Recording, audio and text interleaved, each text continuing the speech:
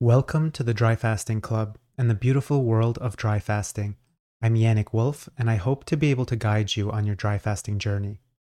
The Dry Fasting Club is a place where dry fasters from around the world meet others following the same path. The Dry Fasting Club's goal is to simply discuss dry fasting and provide an opportunity that allows you to continue your research. Before we continue, it's important to note that the information provided here is done to the best of my experience, my research, and feedback from people I've helped. My opinions may change when new information is discovered. Therefore, it should never be taken as medical advice.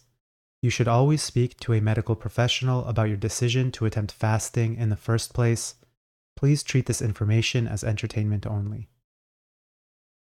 As some of you may have noticed, this episode is sort of a remake of the first episode I released. It's because I've decided to go through all of them and put in a lot more effort. When I first started the Dry Fasting Club, I wasn't sure how much effort I wanted to dedicate to it. I had healed a disease that the medical community had no cure for, and I had helped a few others heal as well. I wanted to tell everyone about it. I wanted to shout it from the rooftops. This time, I'm approaching it from more of a polished angle instead of just jumping into it. I'll be discussing my protocols and other things you can find on the dryfastingclub.com, and I'll also be working on some interviews with other dry fasters.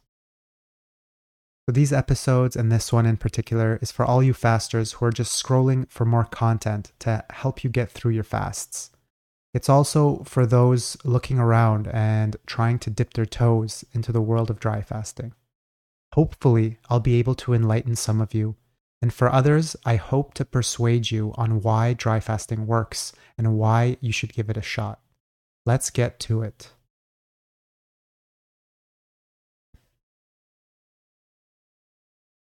Just as a preface, dry fasting and fasting in general is dangerous, and if done incorrectly, can lead to death. I would never dream of denying this truth. In the same way, it is dangerous to drink more than 5 cups of coffee, and a teaspoon of pure caffeine ingested all at once can be lethal. Trying anything out of the ordinary should be done very carefully, and usually discussed with your doctor.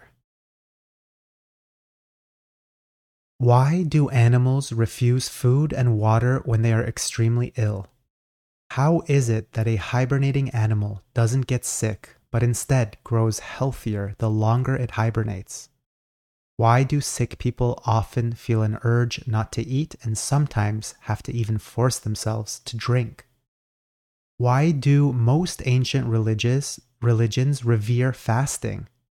Have we, collectively as a society, become so captivated by food and comfort that we've hidden these truths under the mask of safety and security? Too often, we overlook truths hidden in plain sight, simply because we believe society deems them incorrect. Picture this: owls flying by, people dressed in robes, whisperings of "muggle" just out of earshot. I can't help but laugh at my own Harry Potter references. But what if a Wizarding World type of reality was right in front of you, and you pulled an Aunt Petunia turning your nose up at it? You may not be catching quaffles on a broomstick, but dry fasting has a sense of magical mysticism in itself. By dismissing it, you'd be turning away from a secret world of healing and longevity. Dry fasting means no food and no water. Yes, you heard that correctly. Some argue that this is the only true form of fasting. To dry fasting purists, water fasting is technically not true fasting. In fact, it's important to understand that to hardcore fasters, there's only 2 forms of fasting in the first place: wet and dry. Wet fasting refers to water fasting, but only in its most basic sense, consuming only water. And it should be high-quality water. No, you can't have a slice of lemon, a dash of sweetener, or a cup of tea. In fact, some water is not even clean enough to be considered adequate. Certain water sources may contain enough pollutants to counteract the benefits gained from fasting. And drinking water also prevents your body from expelling deuterium, or heavy water, from its cells. This is why, to many absolutists, it's not even worth their time to look at water fasting as a primary source of healing, since obtaining high-quality water is pretty hard these days, and adding anything to the diet just overcomplicates things. Dry fasting is so ridiculously simple and hard to mess up. So, in honor of KISS, keep it simple, stupid, and put the water away. Dry or soft? Whether you are intermittent fasting, 1 day a week fasting, or extended fasting, dry fasting is often considered as being approximately 3 times stronger than doing it with just water. Completing a 3-day dry fast is equivalent to undertaking a 7 to 9 day water fast. Wow. However, there's more to consider. In the world of dry fasting, there are also 2 ways of doing it: hard and soft. In the case of a hard dry fast, nothing, not even a single raindrop, touches your lips. Whereas a soft dry fast allows you to do things like shower, bathe, and handle liquids. When you are soft dry fasting, you need to remember, though, one important thing: not to brush your teeth. This is very important on extended fasts. When extended dry, your mouth environment becomes more and more acidic. Your body will create a coating on your teeth that you do not want to disrupt. I know it's gross, but sometimes you just have to deal with it. Your body knows best. Due to various limitations, such as social interactions and having to be around people in general, in that case, hard dry fasting may not be the best option for you. But if you're looking for the ultimate healing experience, you will have to carve out some time to perform hard dry fasts. The world of parasites is not even well understood. Some hide in mucus, and some are viral in nature and can reside in your nervous system. Some were picked up recently, while some may be generational in nature, which means that it's passed down through your generations. A hard dry fast, in this sense, is analogous to pulling a fish out of water. How long will it survive on land? That's your hard dry fast. There are many nuances to consider, but remember that when your body is entirely empty of water, it knows what mechanisms to activate. Trust in its wisdom. Nutrient deficiencies. There are numerous reasons humans need to detoxify and fast. Pollution is on the rise, and nutrient levels continue to decline. Some people swear by things like reverse osmosis water. This is a powerful solution to the toxicities involved with our water supply. But keep in mind that this water is stripped of most minerals, so it's not an ideal solution. Then it is artificially replenished with a select few, ignoring the need for trace minerals and causing, in itself, a lot of nutrient deficiencies. A quick solution to this would be to look for some high-level remineralization cartridges or find these high-quality drops called trace mineral solutions. Some people would argue that mineral deficiencies are the key issue that causes most of our illnesses and problems. That's why if I guide someone during a dry fast, one of the key things we try to do is I always try to make sure that we replenish the minerals first. There's no doubt that most of us have lost access to the nutrient-rich water that humans once enjoyed. Nowadays, water is contaminated by pesticide and fertilizer runoff, an ever-increasing amount of estrogen-based pollutants, chlorine, and other chemicals. And you wonder why, collectively, as a human species, we are getting sicker and sicker. Sure, we've eradicated a lot of hygiene-related diseases, but as we keep progressing, our rates of autoimmune diseases keep skyrocketing. Could this be linked to nutrients? It's probably a big part of it. If anything, fasting is needed now more than ever. By fasting, we enhance our body's ability to absorb nutrients, detox, function effectively, and combat the health crisis that we currently find ourselves in. Mainstream views of not drinking water. Dry fasting is the best form of fasting.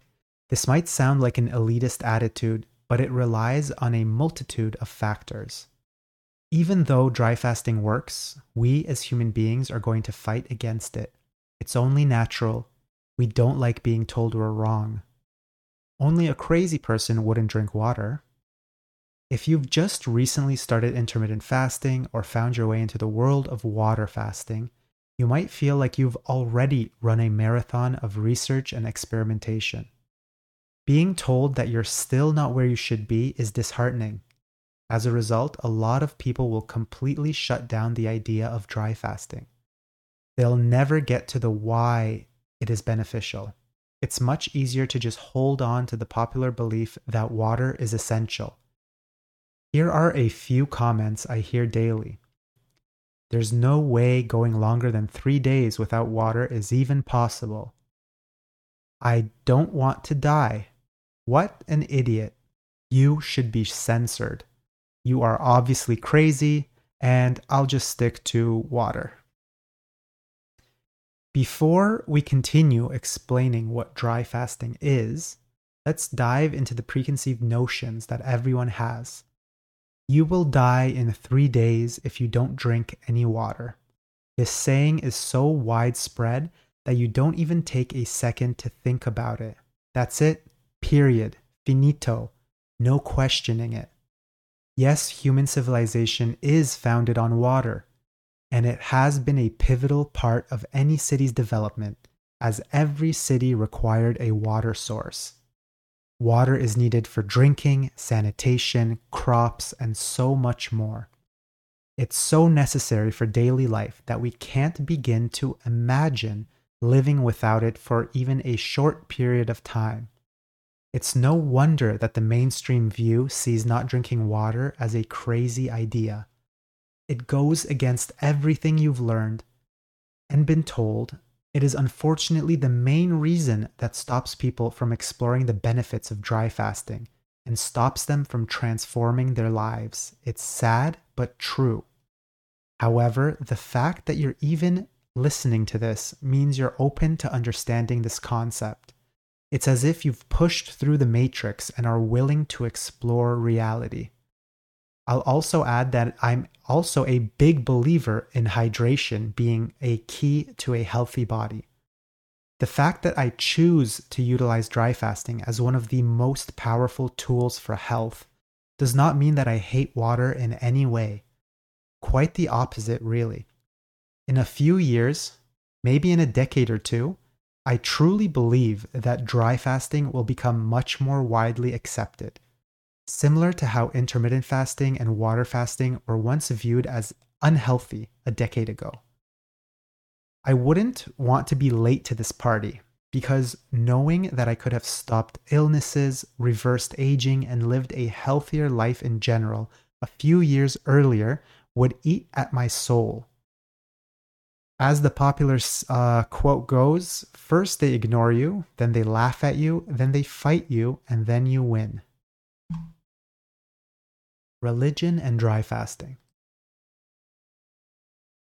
Many people believe that not drinking anything for 24 hours will make you sick. We don't even take a second to consider how absurd that thought is. Can you imagine one of our ancestors dying after a few days without water? I don't think we'd have survived as a species. Did you know that some individuals with hypersomnia sleep for over 24 hours? They don't wake up in the middle of their sleep to drink a glass of water. Did you know that practitioners of Yom Kippur don't touch water for 25 hours? That's millions of people undertaking a hard dry fast every single year right before our eyes. Did you know that Ramadan involves an intermittent dry fast performed for about 30 days straight every single year, billions of Muslims don't drink water from sunrise to sunset and repeat this every day for 30 days. They've been practicing this for thousands of years, and nearly every single study that follows biomarkers and health conditions of Ramadan fasters has demonstrated incredible improvements in overall health. You don't have to be religious to realize how much human knowledge has been lost over the years, nor do you have to be religious to appreciate the significance of these revelations. Everyone would greatly benefit from following a tradition like Yom Kippur, once a year observing a 25-hour dry fast. Can you imagine the entire world dry fasting together, abstaining from electricity, water, and food? It would bring everyone closer to their own interpretation of spirituality, regardless of their religious beliefs. If everyone dry fasted occasionally, it would make the world a better place. Right now, it starts with you. You have the power to improve your life and become a shining beacon to those around you. All it takes is one person to start a change that can shape the future. The scientific method. The scientific mainstream hates fasting and won't even entertain the concept of dry fasting as a possible legitimate health practice. You could argue that the scientific method is superior and that if dry fasting does indeed have significant health benefits, science will eventually uncover them. I believe this is a reasonable view for a skeptic. However, we need to consider two things. First, our scientific method is currently slightly flawed and provides opportunities for lies and misdirection. Two, by ignoring ancient wisdom such as fasting, you sentence a lot of people to death and suffering, and you're fine with it as long as the scientific process is preserved. This is the way I see it. We do not have enough safeguards from both scientific fraud and the peer review process. Both are influenced by financial incentives or scientific accolades. Now, don't get me wrong. It's a crucial part of the scientific progress, but it's not always right. Consider this analogy. Scientists are like chefs in a kitchen, cooking up delicious, nutritious knowledge for us to consume. But what if the ingredients they're using have been compromised? These interests can slip into the peer review process and affect the whole dish. Financial incentives are the most common form of compromise in this scenario. It's great to believe in science, but it's foolish to assume that people do not conspire behind the scenes. And here's where it gets really interesting. These compromised studies can trigger a domino effect of flawed science, much like toppling one domino can cause an entire structure to collapse. One compromised study gets published, and suddenly it's being cited by other researchers, perpetuating a cycle of bad information that can be really difficult to break. On the other hand, maybe a study does not get published because it goes against the interests of its funders. Once a process is approved by a governing body, it becomes harder for doctors and medical specialists to say anything against it, as it can cause them to lose their licenses, as we've seen over the last few years. Do you remember that time when butter was evil and margarine was hailed as our savior? Well, it turns out some of those studies were influenced by financial interests. And now we're all back to eating butter again. Were you aware that the past 16 years of Alzheimer's research were based on fraudulent data? What about the whole demonization of fat instead of sugar, funded by the sugar industry? You get the point. Just because the current consensus is that you'll die without water for 3 days doesn't mean it's accurate, as I'm hopefully about to demonstrate with more examples and reasoning. What about the second part of what we wanted to talk about? What about forcing your views on others? Would you choose to sacrifice anyone and everyone right now to uphold the scientific consensus? Would you prevent people from making their own choices, allowing others to make choices for them instead? Would you choose to not let people get prescribed a possible therapeutic, but instead tell them to vaccinate or die? All because your world would collapse if you accepted the idea that the world is not black and white, and that sometimes well-intentioned people can sometimes be wrong. You seem to prefer a world of left versus right, rather than one of truth-seeking and asking questions. Consider this trolley dilemma. You have the power to divert a trolley that is speeding down the tracks. It is going to run over 3 adults, but you can divert it quickly instead to run over only 2 babies. The idea that you know the correct answer in this scenario is absurd. With the same type of thinking, you would deny anyone from dry fasting simply because you believe you know what's best for them. Do better. Open your eyes. Fasting solves this human condition of selfishness and ego. There's something about going 7 days or more without water. It will teach you to let go of preconceived notions and to heal both the body and the mind. The dry fasting science. In honor of the scientific method, let's touch upon 2 key studies that have come out only fairly recently. I won't dive too deep into this in this episode, but keep in mind that I will explain them in more details in following episodes. So, small nuggets of knowledge can be gleaned even from studies that did their best with what they had. But occasionally, you find a study that did precisely what you'd like to see. In this case, there's a study on 10 individuals that dry fasted for 5 full days, for a total of 120 hours without food and water. Most people would assume that the participants would have gotten some sort of kidney damage, something, maybe some sort of deficiencies, maybe some physical discomfort. At the very least, their bodies would be worse off after the fast than before the fast. After all, it's impossible to go 5 days without water, right? The results from the study show, I'm just going to read it out here, stable levels of electrolyte concentrations, stable glucose, stable heart rate, oxygen saturation, and serum osmolality. It seems that potent hormonal and nervous contrarregulation results in the effective management of food-water deprivation risks. And then it goes on to say, food and water deprivation seems to be the most effective dietary protocol since weight reduction is at least 50 to 100% more than observed during juice or water fasting.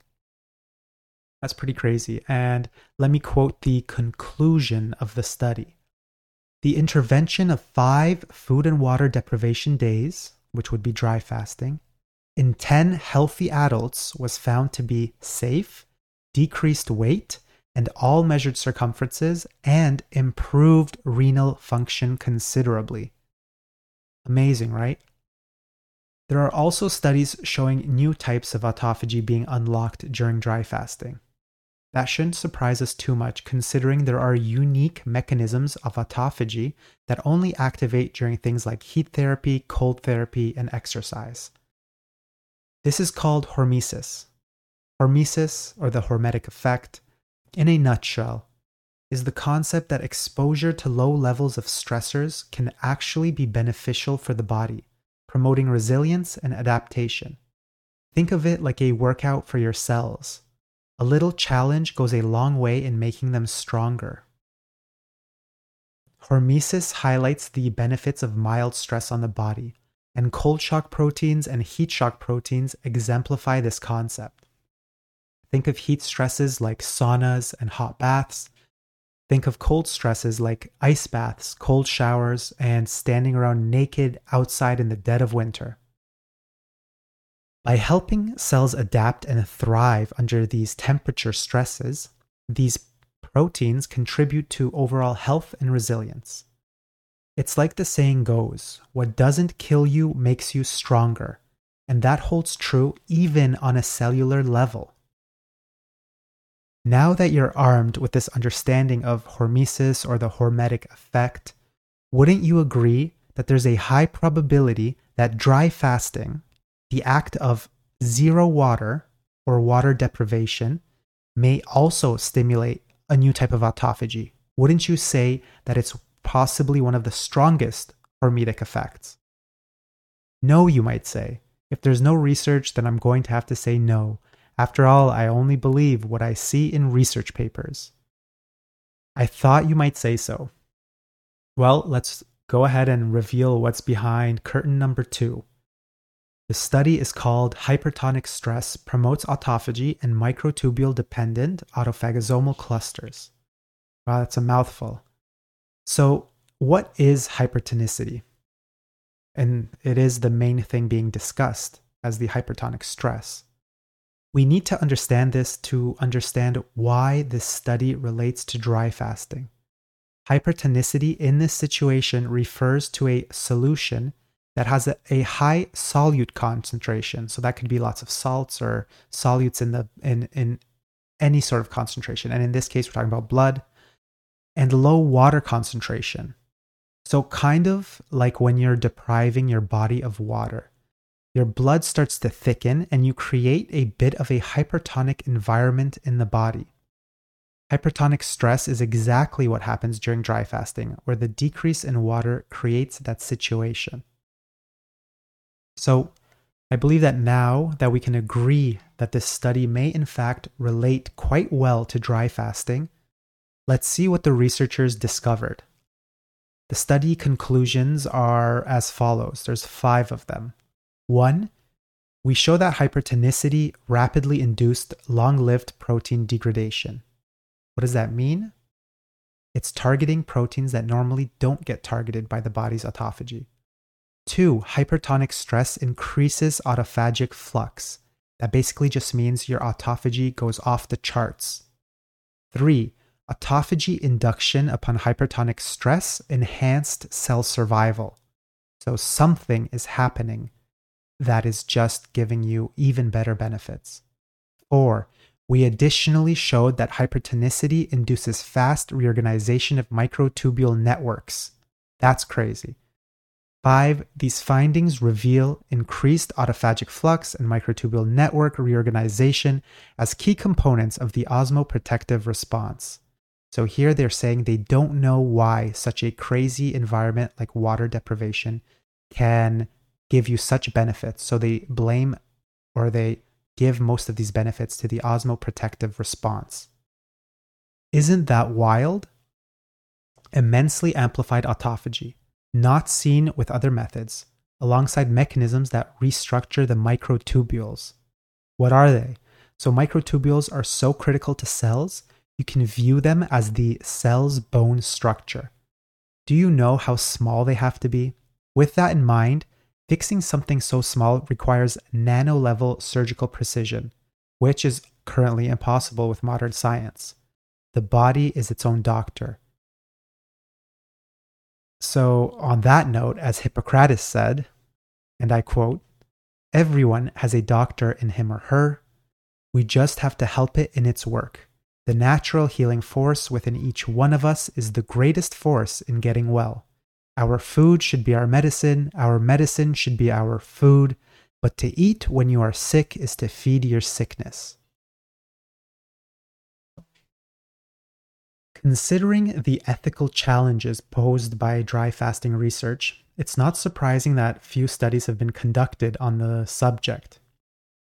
If someone has not experienced dry fasting themselves, they'd likely have a bit of a moral dilemma when asking their participants to not eat or drink water. I mean, this isn't North Korea, where human experimentation can be carried out without concern for ethics.